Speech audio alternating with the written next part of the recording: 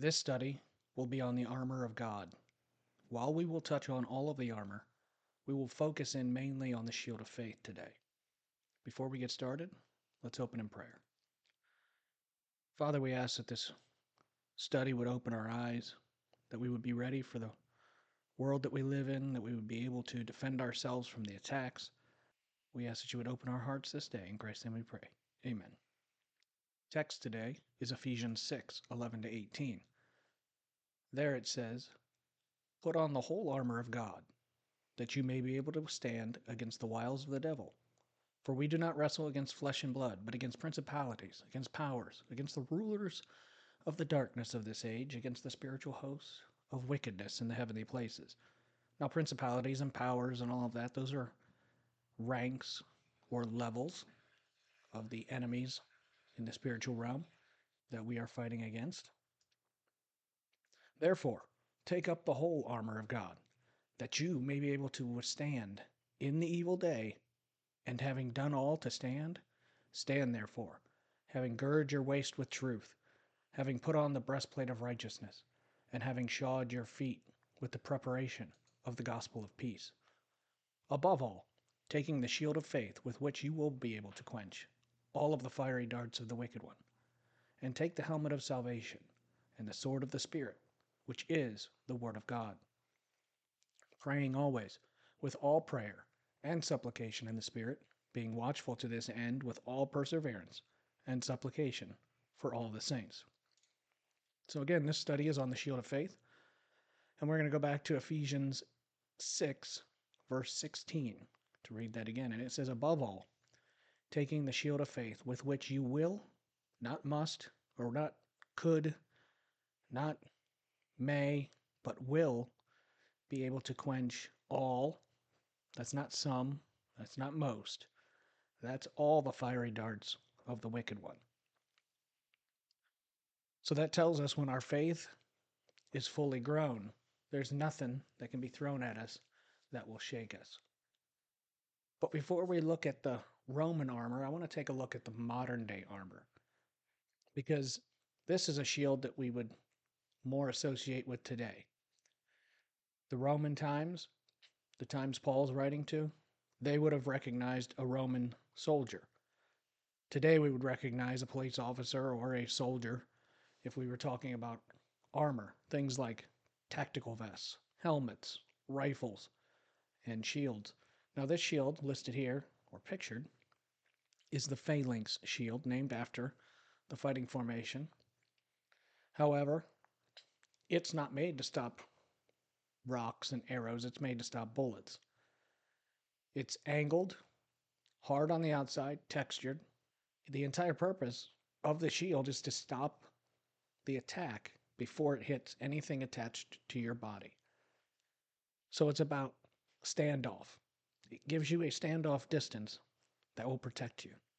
Now, modern day armor, if it gets through that shield, it's going to hit the vest. And the vest, in most patrol operations, now modern day armor has plate carriers, and we know that, but I want to look at the soft armor that's usually underneath, and that is, it does have a deformation that goes towards the back or the body when hit by a round. And what that does is it's actually like a punch. So when you get hit by the round, you will take bruising, possibly broken ribs, and if it's serious enough, trauma. And that's with modern day armor. It also resets, meaning once it's hit, it flexes in, but it also flexes out. Now, old armor, the breastplate, when it was dented, that did not reset. So if it's deformed back into your body, it's painful and it's continuous. And that is why the shield is so important, because it is that standoff that we need. So the shield of faith. If the shield of faith can absorb threats, then you're not harmed. So how strong is your faith? Has it been tested? Now, when we talk about a shield, we picture like what I just put up on there. The shield, the phalanx shield, or maybe even the Roman shield that we'll look at here in a little bit. However, depending on your age, if you're younger, you're thinking about an all-encompassing force field. So keep that in mind. And when it's tested, you know or determine the threat level at which it will stop something. So actual armor testing today doesn't lend itself to that piece of armor being able to be used again because it's what's known as destructive testing, meaning that as we shoot it or test it, we are reaching its fail point, meaning it's no longer serviceable. Once it fails, we take a step back and we say, this is what it's rated to, or this is what it will stop. However, that's not really how our shield of faith reacts. It's not a one-to-one correlation. Our armor, or our shield that protects our armor, is actually more like muscle. And it would be more like working out. Whereas as we do reps, high weight or multiple reps, we tear down the muscle. And as the attacks come, we actually are wearing down our faith. But it makes a good point that it comes back stronger when we get through the other side. Look at how many times you've entered a situation where you've wondered where God was or why he would allow something to come upon you. Sickness, illness, injury, work problems, home problems, addiction, anything like that. Why would he allow that? Well, there's two reasons. One is we still have free will, which means we have to determine if we're the one putting ourselves in this situation. Or two, he's allowing it because he's working out our shield of faith. It's only that time when we are facing tribulation or setbacks that our faith is worn down and built back stronger. You have to go through those in increasing levels in order to get your shield stronger. Again, it's more like a muscle than the destructive testing that we would see with modern day armor. But as usual, when we look at shield, what we're seeing is that it has a deeper meaning. So if we dig a little bit here, we're going to see what that deeper meaning is. But first off, think here for the next minute or so. What is another word you could use to think of that would mean shield? Because hidden in the Greek is something Paul, I believe, wants us to know about our shield of faith, and in fact, the armor as a whole. But it doesn't come across well in the English. But the readers, they ended up getting it. But we don't because we don't speak Greek. So what does Paul actually mean or convey when he's talking about the shield of faith? Well, we need to look at the actual Greek words. And the Greek word that is used here is the only place it's used in the Bible, and that is thyreos. Now, thyreos is a word that comes from another word, and that root word that it comes from is known as a lemma, Lemma. And the lemma to thyreos is thyra. So thyra would be like if we were put into a room full of chairs, different types of chairs, stools and folding chairs, recliners, rocking chairs. You get the point. And I said, please sit in the chair. You could possibly look at me wondering, well, which chair do you want me to sit in? Please sit in that chair. But I don't point and I don't look at one. Well, you're going to have to try to figure that out. And when you figure that out, you reach from the lemma to where we have thyreos. And that is, I want you to sit in the folding chair. Well, now you know what we're talking about. And so the root word thyra in Greek means door or entrance. And there are 4 different uses of this root word in the Bible. And those 4 different words are used 46 different times. Let's take a look at those each. So the first one is thyra, which we already said is a door, an entrance, or a gate. It's used 39 of the 46 times. 34 of those 39 times, it's used or translated in the English as door. Now, one of those times it's referred to as access, such as a door or a doorway, but it's still in that term. 3 of the times it's used as an entrance, and 2 times as a gate. Now, the next way it's translated is I think I'm going to pronounce this right, thyroros, something close to that, and it means doorkeeper. which is also along the same lines as door and entrance and gate, which is because it's a root word of that. It's used 4 times, and all 4 times are in the Gospels. Mark used it once, John followed up using it 3 times. The next one is thyrus. Thyrus means window. Now, while this is still an opening and a point of weakness to attack, it's used 2 times, but we're still on the same line, same meanings. And then we come across thyrios, which we've already discussed means shield. But shield, if you're looking at the other 3 ways that this word is used, it's a completely different mindset. Door, entrance, gate, doorkeeper, window, those are all along the same lines. And then we come to shield. So what it's actually saying is that our faith is the doorway, the gateway, or the entrance through which all attacks must first go. In other words, when I pick up my shield of faith, I close the door, the gateway, or the entrance through which the enemy can attack me. And if I put my faith down, I open the doorway, the gateway, or the entrance through which I allow attacks to hit the armor that's beneath. Now, as we continue, we're going to look at the Roman shield. This is the Roman shield. It was roughly 4 feet long, 2.5 feet wide, and could hide roughly a man-sized soldier behind it. It was made of 3 layers of bonded wood strips, much like modern-day plywood.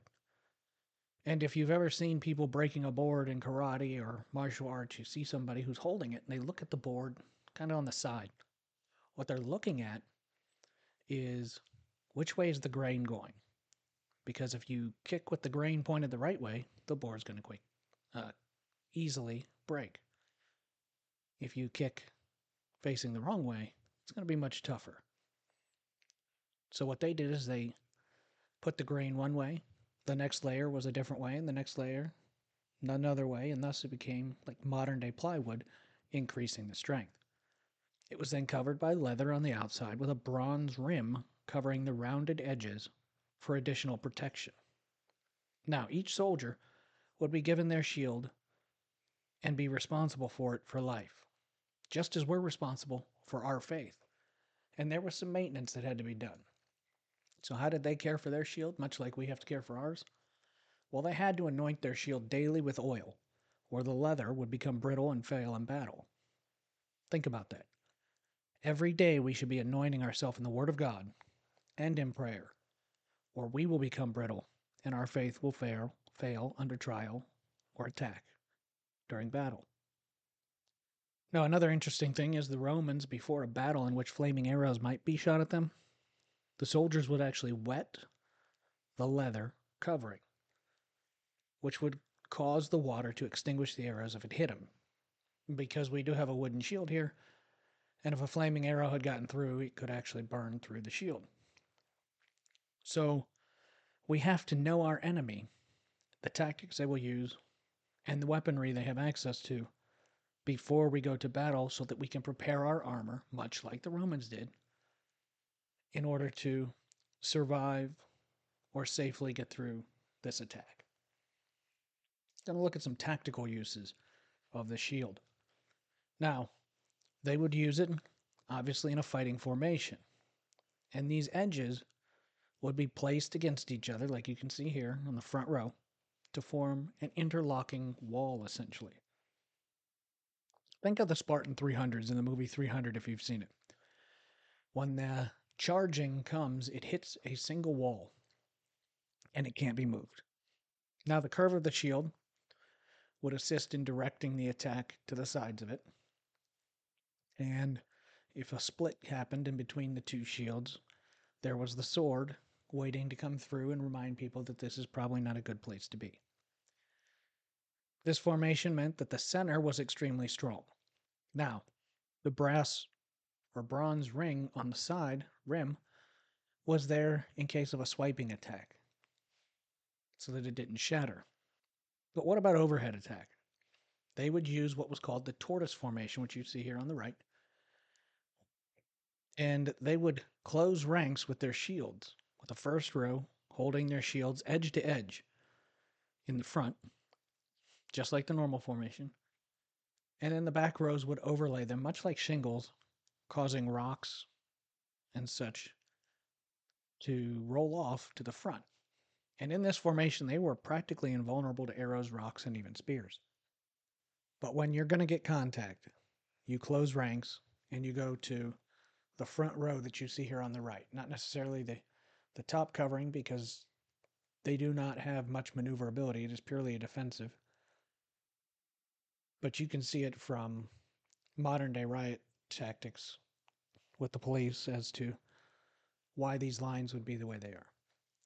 Now, as I brought up the 300, although they're not, Romans, they're Greeks, but the 300 made an important stand at the hot gates of Thermopylae, as depicted, against a king known as Xerxes. Most Christians apparently don't realize that Ahasuerus of Esther is Xerxes. And it's after the banquet where Queen Vashti is deposed as queen because she refuses to come and see King Xerxes or Ahasuerus, depending on which name you want to use. He deposes her as queen. He then, in between, ends up going on this battle where the 300 stand at the hot gates of Thermopylae takes place. They're outnumbered quite a bit, and they end up all giving their life. And why is that? Because they were betrayed. They were betrayed because their strength was in the fact that no one fought alone. Each one bore the weight of their brother next to them or in front of them. Each one was stronger together than alone. We as Christians are called to be the body of Christ, not the bodies, the body of Christ. A cloud of witness. It's all singular. The church, not churches. Everything is singular. We should be acting as one purpose, as the church did in Acts. And the church in Acts was doing amazing things, far better than I believe we are doing today, especially here in the United States. But what does the enemy use to attack? How does the enemy get around? Well, in the 300, we know that there was a traitor that let them get in behind them, thus causing them to forfeit this formation and allowed them to get through. They had held the gates long enough to save the nation. However, they all had to give their life to do so. We know that we have won the war. Christ is very clear of that. But we also don't want to give up our lives in the battle if we don't have to. We would rather be here till rapture instead of death. Because that's the blessed hope, right? The blessed hope is the rapture of the church, that we will never see death nor taste it. However, the tactics of the enemy is a doctrine of demons.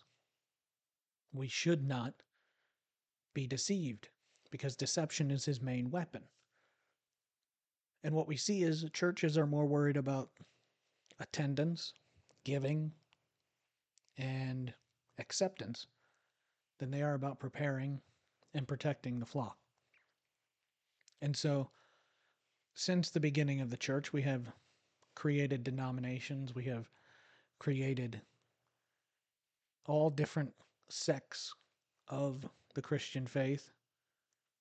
And not that if you go to a non-denominational church that you're automatically correct. That's not what I'm saying. What I'm saying is the church as a whole should be one body, acting in one accord.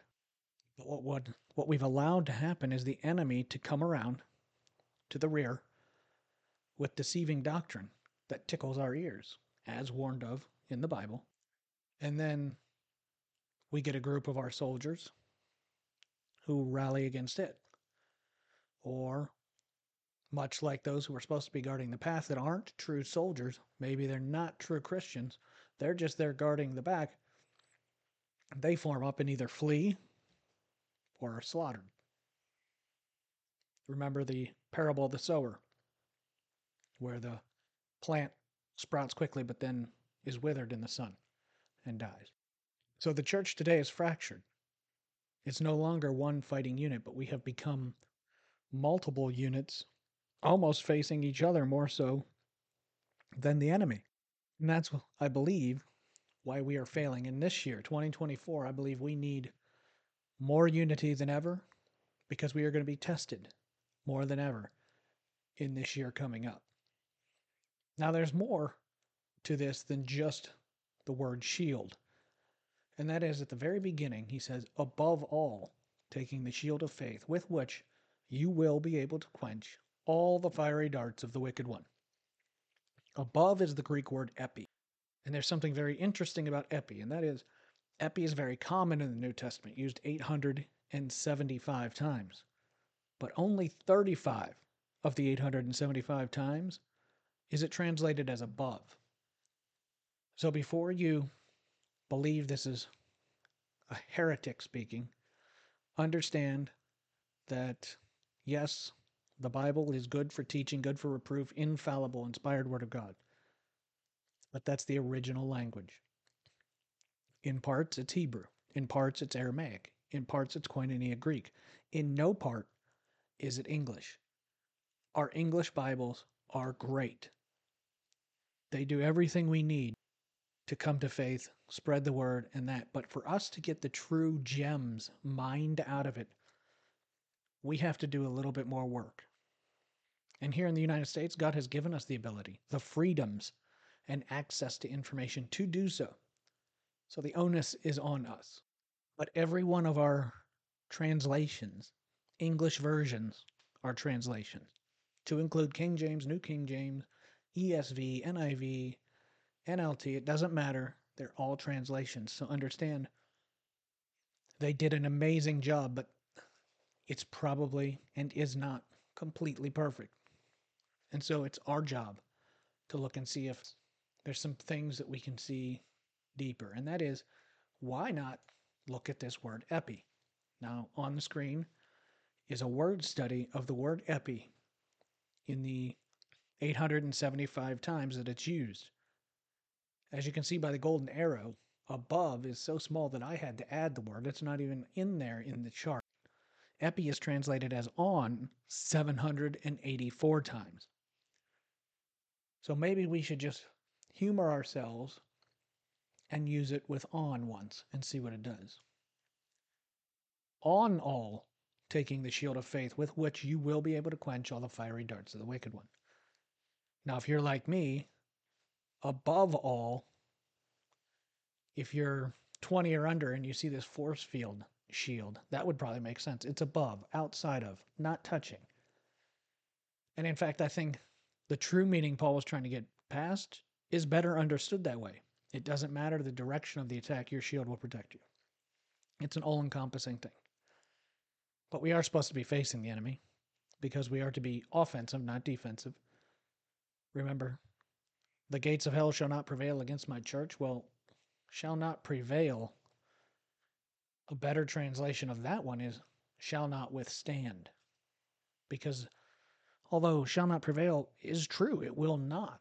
It kind of gives us the imagery that we're holding on by our fingertips, and that gives us a mental justification to believe possibly the lie of the enemy that we're not to be offensive, we are to be defensive, and so long as the church still exists, we're doing what we're supposed to. But when you change that to cannot withstand, now we are to be offensive. We are to be storming the enemy. Remember, this verse we're looking at specific, or not the verse, but the section of Ephesians that we are looking at, Ephesians 6, 11 to 18, specifically says, we do not wrestle against flesh and blood. It is not a justification to go after any person, for we wrestle against principalities and powers. So looking at on, the shield strength seems to be linked. Again, above all would be outside of those. But when you put on all, you have to put stuff on first. Then you put it on. And it seems that it's linked to the three things behind it, or which are listed first. And the order Paul lists, the armor, also doesn't appear to be random. It appears to be a specific reason the Holy Spirit gave us these in that order. And we're going to take a look at those real quick. The first piece of armor we're going to look at is the belt of truth. That's accepting that you are a sinner. The truth that you need a savior.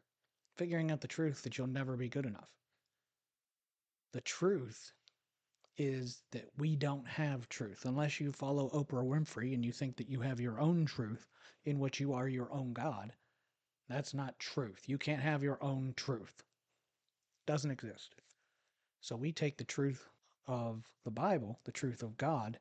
So we have to take his belt and put it on and gird our loins, as it says. And what that means is they wore those longer clothing that goes down, much like you see in Afghanistan and such. They go down probably to the ankles. But while it offers protection, what it does not offer is freedom of movement. And so when you would, quote, gird your loins, you would pull it up, and then you would use the belt to hold it there, allowing your legs to move, giving you more maneuverability and speed. The next is righteousness. This is the breastplate. And this is the standard that you have to enter heaven. You can't have anything less than the standard, and the standard is perfection. And none of us have that. But in order to accept the fact that you don't have the righteousness to get in, you have to accept the truth of the Bible. Otherwise, you may think you are because you're a good person. Doesn't matter. And so we take Jesus's breastplate of his righteousness and we put it on us because it's not ours. We have to put it on us. And it guards our heart, our lungs, and our organs. Now, an interesting thing is the lungs. The words spirit, wind, and breath all come from the same lemma, remember root word, which is ruach in Hebrew. So what was Adam before the breath of God breathed into him? He was dust and clay, but he became a living being when God placed his ruach, his breath, into him. Likewise, we are dead until God places his Holy Spirit into us, his ruach into us. And it is the wind of God, the breath of God. So there's a deeper meaning. And then we come to the gospel, known as the gospel of peace. And Jesus shows how to obtain his righteousness through his sacrifice as our Savior. The gospel is known as the shoes because it's what gives you your traction. It's upon which you can move forward. It's upon which you stand in your faith. So the gospel is the foundation, but it is Jesus came 100% as man in the flesh, just like us, but also 100% God, just like the Father. Lived a sinless life because he always kept his eyes on the Father. He sacrificed himself on Good Friday. He stormed both chambers of Sheol, that's Hades and Abraham's bosom, on what I would call Silent Saturday. And he is brought back on Resurrection Sunday. Then he ascends and sits at the right hand of God the Father Almighty to make intercession for us with his righteousness on our behalf. That is the gospel. And I would dare say pretty much every person in church knows John 3:16. Most people who don't even go to church know John 3:16. But why can no one tell you John 3:17? And I believe it's because it has a word in there that gives us pause, and some even panic. So let's take a look at it. For God so loved the world that he gave his only begotten Son, that whosoever believes in him should not perish, but have everlasting life. For God did not send his Son into the world to condemn the world, but that the world through him might be saved. And that word might is where we get panic. Because the enemy will tell you, you might be saved, but you have this addiction. You've stolen. You've committed adultery, murder, anything like that. And real Christians wouldn't do that. So you might be saved, but you're probably not, right? That's the tactic, the attack of the enemy. And while that might is true, it's not based on Jesus, because Jesus is faithful and able to save, because there is only one thing that can keep Jesus from saving us. And it's not that it's more powerful than the sacrifice and blood of Jesus. It's only that God is just and kept his promise of giving us free will. And that is Blasphemy of the Holy Spirit is the only unforgivable sin. Now keep in mind, if we continue to do things we ought not here, we will face repercussions in this life.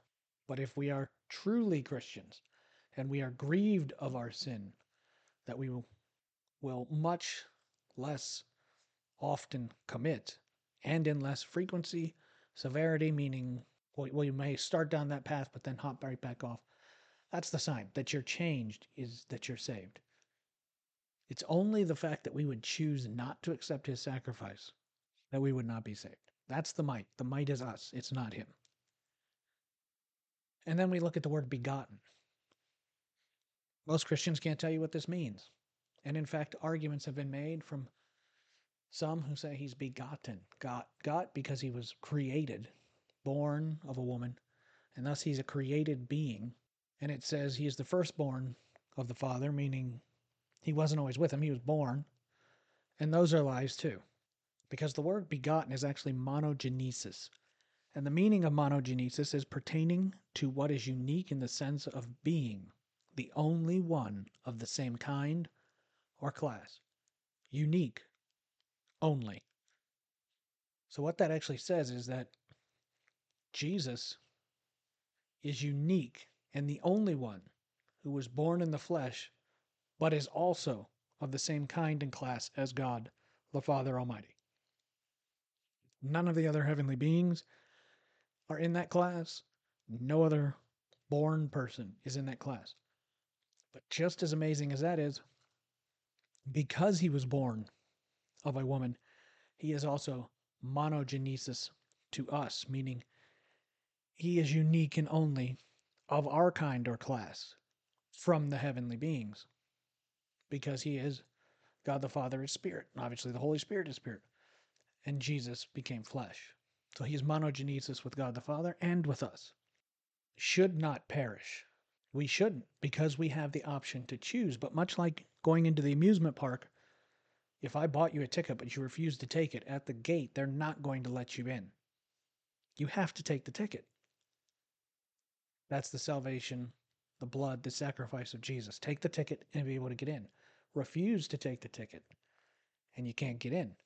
Nobody is going to be able to see God on Judgment Day and say, you sent me to the lake of fire. That is going to be, and no matter how much they argue now, they will not be able to argue before him that they did not choose it. I don't care where you're from. If you're from the Amazon and never met anybody in the civilized world, he is giving them visions. He is faithful. He is just. They will have a chance. So if we read this with the monogenesis built into this, just John 3:16, and we'll see why John didn't write it this way, because most people probably wouldn't want to read it again or remember it, but it says, for God the Father so loved the world that God the Father gave God the Father's only begotten, only unique Son, who's the same as him, but unique because he was born in the flesh, that whoever believes in this unique God-born Son should not perish, but have everlasting life. That's what that means. And monogenesis is also the word used in Hebrews 11:17. By faith, Abraham, when he was tested, offered up Isaac, and he who had received the promises offered up his only begotten son. The question here is, some will tell you your Bible is wrong because it says Isaac is the only son of Abraham. And then they say, what about Ishmael? Or the children that were born after Sarah's death when he remarried? While Ishmael was given a nation because he was a child of Abraham, he was not the child of promise. Only Isaac is the child of promise, specifically stated by God the Father. And so, if you see the italics of the word son here at the end of verse 17, that's because it's not in the original language. It's not in Hebrew. So it actually ends as when he was tested, but offered Isaac, and he who had received the promises offered up his only begotten, his monogenesis here in Hebrew. So son isn't this is the New Testament, so it's in Greek. So son would be Greek. It's not in the Greek. It's his only monogenesis. That's because he is the only one who has the same promise of being a nation to God, separate to himself, that he gave to Abraham in Genesis 12. And he did that because he separated the nations in Genesis 11. And if you look at the spiritual intelligence, you'll see that that is because in Deuteronomy 32, 8, and 9, we're told he separated them according to the heavenly beings, or Israel, but Israel didn't exist. And I go into greater detail there. But Isaac is the only one who has this only begotten son status. And it makes more sense. It's after we get the truth that we're a sinner, the righteousness of Jesus that we need, and the truth that he sacrificed himself, and we have access to that, that we can develop faith. Here's our shield. And we believe on Jesus. You saw in John 3:16, it said, "For God so loved the world that he gave his only begotten son, that who believes in him." But in James 2:19, we see something. You believe that there is one God. You do well. Even the demons believe and tremble. So believing in God isn't the standard. The demons believe in God and tremble. The false Christians believe in God and tremble. Those of different faiths believe in a God, but not Jesus, who is the way, the truth, and the life, and the only way to the Father is through him. So the goal is not believing in God. That's not where salvation is found. But in Acts 16:31, we see, "So they said, believe on the Lord Jesus Christ, and you will be saved, you and your household."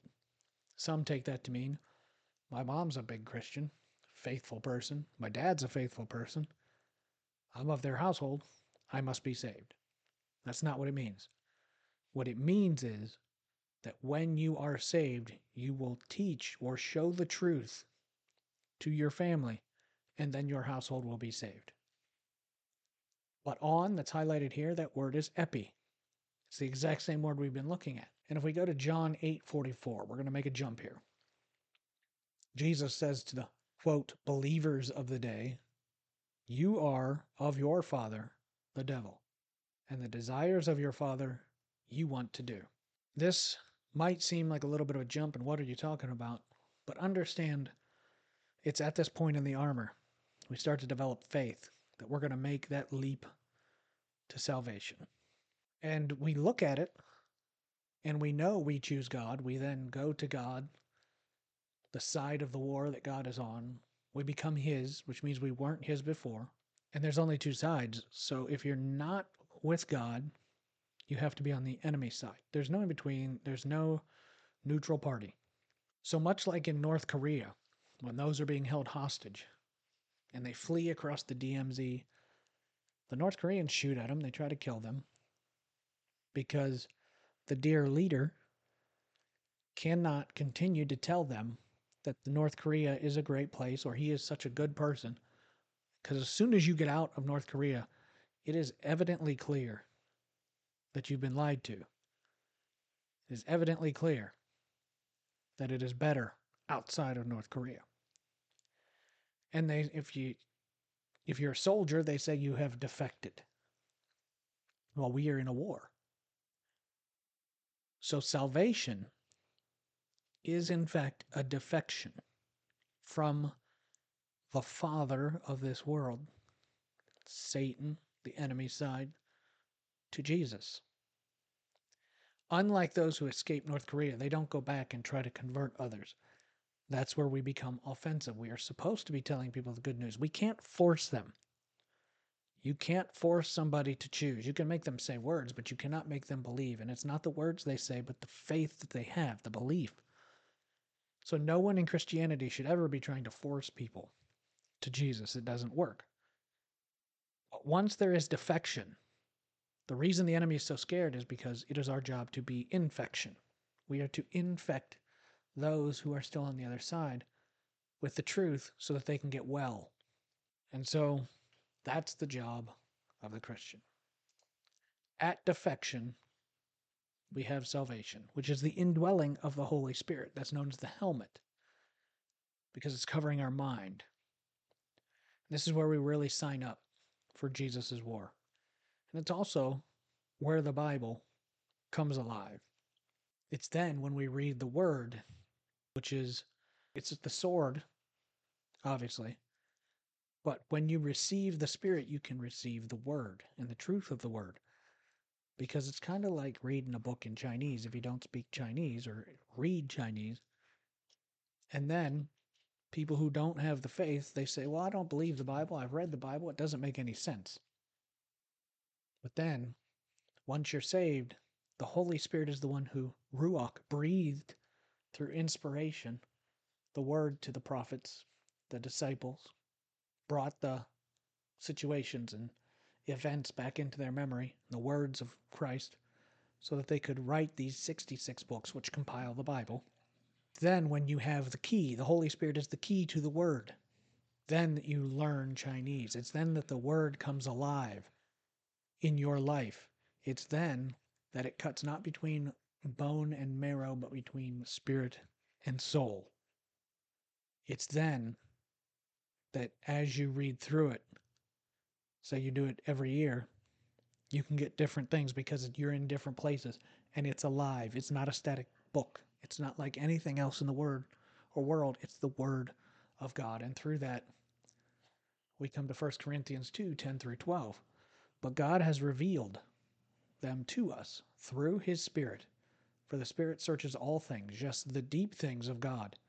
For what man knows the things of a man except the Spirit of a man, which is in him? Even so, no one knows the things of God except the Spirit of God.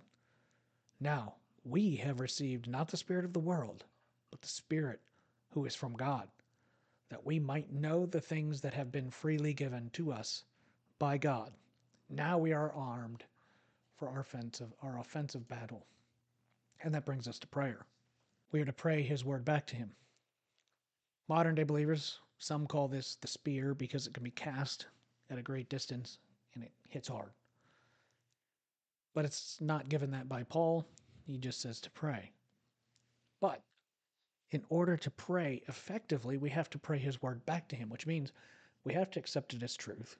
We have to have accepted his righteousness to understand the gospel that we needed, to develop the faith, to shield ourselves so that we can gain the salvation, to get the key, to read the word, and then pray it back to him, which unlocks everything. You see, if you're like me, when you first start reading, especially in Psalms, you see David doing things like, God, do this. God, do that. And you're thinking, well, I've studied this. And David's a 5 foot, almost nothing, redhead, ruddy dude who's telling God what to do. And it really comes off as kind of forward, kind of puts you back. But when you see those things, you have to ask yourself, not what do I think, but how does God see him? God says he is the apple of my eye. In effect, he will essentially be the vice president of the millennial reign. And so the question is then, what am I missing that God's seeing? Because obviously I'm wrong. God is right. And you look at Samuel when he went on his, quote, secret mission to sacrifice, but the true mission was to anoint David as king when Saul failed to kill the Amalekites. Even David's father didn't bring him down to be in the running. All of his brothers are there, but not David. And so we see the thing about David that sets him apart is his faith. Yes, he has problems. We have the Bathsheba and Uriah issue. But unlike Saul, David never lost the Holy Spirit. God never took it from him. And in fact, he says, I will suffer through things in the future. But David, because he was who he was and had faith in me, I will never remove an heir from the throne of Israel that is not of David. Saul did things for himself and because he feared the people more than God. David feared God more than anything. And we look at David and Goliath. And why does he fight Goliath? It's not because he stood against Israel. It's because he taunted the living God. That's why he stood up. And then David is anointed. He does great things. But for 25 years, David runs in the wilderness. And you have to wonder, was David wondering, like, I'm anointed king and I've done nothing wrong and now I'm running? And it ends up being year after year. And Saul never believes in himself that he can stop trying to kill David because he knows the throne has been taken from him. You don't believe that? Look at the 2 times Saul was handed over to David. In the cave, where Saul goes in to relieve himself, and David cuts off a piece of his robe and then tells him. And then later on, when he's asleep and David sneaks in and takes his spear and water jug, it's in those that both times he comes out and tells Saul what he did, and Saul announces that David is far more righteous than he, and the nation has been given over to David. He knows it. He's still trying to kill him because he's not a man of faith, especially not like David. What is happening? God is preparing David, and in both of those instances, the cave and when Saul is sleeping, the people who are with David says, God has given him into your hand. Bring up your sword and slay him now and take the kingdom. But David knows God. He knows Romans 13:1 before Romans 13:1 is ever penned or wrote, and that is all authority is appointed by God. No authority is appointed that is not appointed by God. That being said, yes, David has been appointed, anointed king, but he has not been given the throne. And if God wanted him to have the throne, then David says, I would have had it. But I shall not reach out my hand against God's anointed. And that's Saul. And in fact, the guy who brings him good news is killed because he rejoices in the death of God's anointed. The enemy who has been chasing David, trying to take his life for 25 years. But because he's God's anointed, David never in the entire time says anything bad about Saul. That is amazing to me. If you have a bad boss or a bad friend or an irritating whatever, but they've been put in a position of power over you by God, can you say the same thing? That's a big ask to me. And so David's shield is being strengthened through tasks here and there, here and there, here and there. But the last task, you see what it takes to be in the position that David was in. And that is, he's fled to Gath, the very place of the Philistines, which is the home of Goliath, which doesn't make sense that he would flee there. He fakes madness. He ends up living in Ziklag for a while. And on the day of this battle, the day that the nation of Israel will be handed over to David, the king tells him, not Saul, but the king of the Philistines says, you can't go with us. I trust you, but my generals don't. I dare believe he would have turned against them and saved Saul had he gone. So again, he's sent away. And it's at that time that he comes to Ziklag, sees it burned with fire, and all of his 600 men, their families, wives and children, all their possessions are taken and the city is burning. That's got to be a hit. You have to feel left. Like God is not with you, right? And even his men turn on David, and it says they contemplated stoning him. Does David blame God? No. Does David say anything? Doesn't appear so. It says he went and strengthened himself in the Lord in prayer. And then he asks, should I chase them? And if I do, will I recover all? And God goes, yes. So David rallies up all 600 men. Now this is a hit to the shield. Your faith has to be crumbling. And then coming back, and then crumbling and coming back. But it's got to be, at this point, David's faith has to be, his shield is thick. So off he goes. And he drives his men so hard that when they get to the river, 200 of them can't cross because they're so fatigued. So they leave these guys in the rear with the gear. They push across the river and make contact with a slave who randomly, it would appear, if you don't believe that God has taken care of them, has been left behind. And he says they have been taken by the Amalekites. The Amalekites invented many of the things that you see Hamas and Hezbollah and ISIS doing. They invented skinning people alive. This is why the men were so upset when their families were taken, because they know what these people would do. Much like we see the families who must be in torment over the October 7th kidnapping of many of these people. They know they're being tortured. They know they're being raped. Still, so modern day, linked back then. So David ends up going and recovering all. And what do his men say? His men say, we'll give back those 200 people, their wives and their children, but we will not give them back the spoils of war or their property because they didn't push like we did. They didn't go forward and fight. And David says, that's not what we're going to do. Everyone gets their stuff back. God gave it back. You didn't get it back. And he sets a standard in Israel that day that no matter if you fight or you're with the gear, you earn the same. David comes back and he rules a nation. And his shield doesn't just cover him, it covers the entire nation of Israel because he's in charge. So what does it take to do that? He started this, he prays these prayers that seem very forward, very aggressive to God. But in fact, what God sees is a level of faith that he doesn't see in others. And that is, David ends up going into a pickle, getting himself into pickles, and even a whole pickle jar, and he prays to God. But what he says is, God, I'm in this jar of pickles, and I need out, and you need to get me out. Because the only reason I'm here is because I didn't go around. I went straight in because you told me to do that.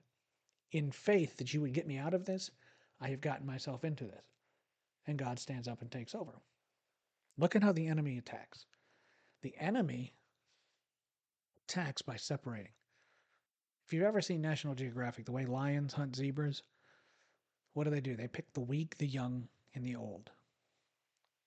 The weak and the young, those would be the new Christians, if you will. Their shields aren't developed.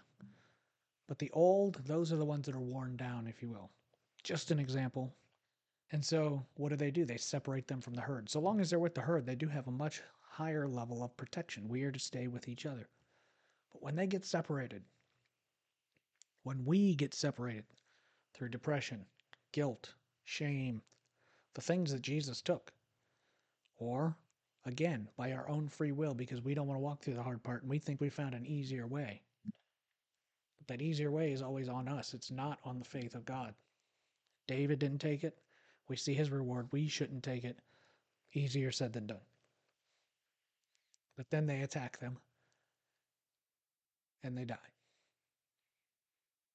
That's the risk we take, going off on our own. Suicides are through the roof. Divorces are through the roof because we're going off on our own. We are separating ourselves from God. We see the hard situation, and instead of going through it, we say, oh, if I take 2 steps to the right, I can go around this obstacle. And our shield isn't getting stronger. But what we are doing is we are walking away from God. God is our protection. He is our shield. In walking away, we start taking hits. We start getting attacked. And we can't figure out why. And so what do? We start running further and further. And at some point, we blame God for not protecting us. But the whole time he's standing there going, you ran away from me. And now you're blaming me because you left all of your protection. And you're getting hit. 1 John 1:9. If I confess my sin, he is faithful and just to forgive me of my sin and to cleanse me of all unrighteousness. We have to come back. I've heard it. A story where a man goes to heaven and he's walking, and all of the days of his life are laid out in sand as footprints. There's 2 sets there, and he's walking through his life with Jesus, and he's remembering all the situations. But he starts to notice something, and that is every time he gets to the hardest parts of his life, there's only 1 set of footprints. And he looks at Jesus and he goes, I don't understand. Why in my greatest times of need did you abandon me? And Jesus goes, look again. He goes, I've looked at it. I keep looking. In those hardest times, you have abandoned me, and I walk alone. And Jesus says, look closer. Those aren't your footprints. Because you had faith in me, it is in those times of need that I carried you. That's the reward we have. Jesus will carry us through every situation. But we have to have the faith to leap into his arms. I thank you for listening to this study on the shield of faith and protecting ourselves against Satan's attacks. And I hope that it will change how you view your faith in situations, trials, and tribulations in your life, and that you will anoint your shield daily moving forward, especially this year where it's probably more important than ever before. Because we are in for a year unlike any year I believe we have ever seen, especially here in the United States. But worldwide, things are starting to be put into place. If you're reading your Bible, it is falling into place.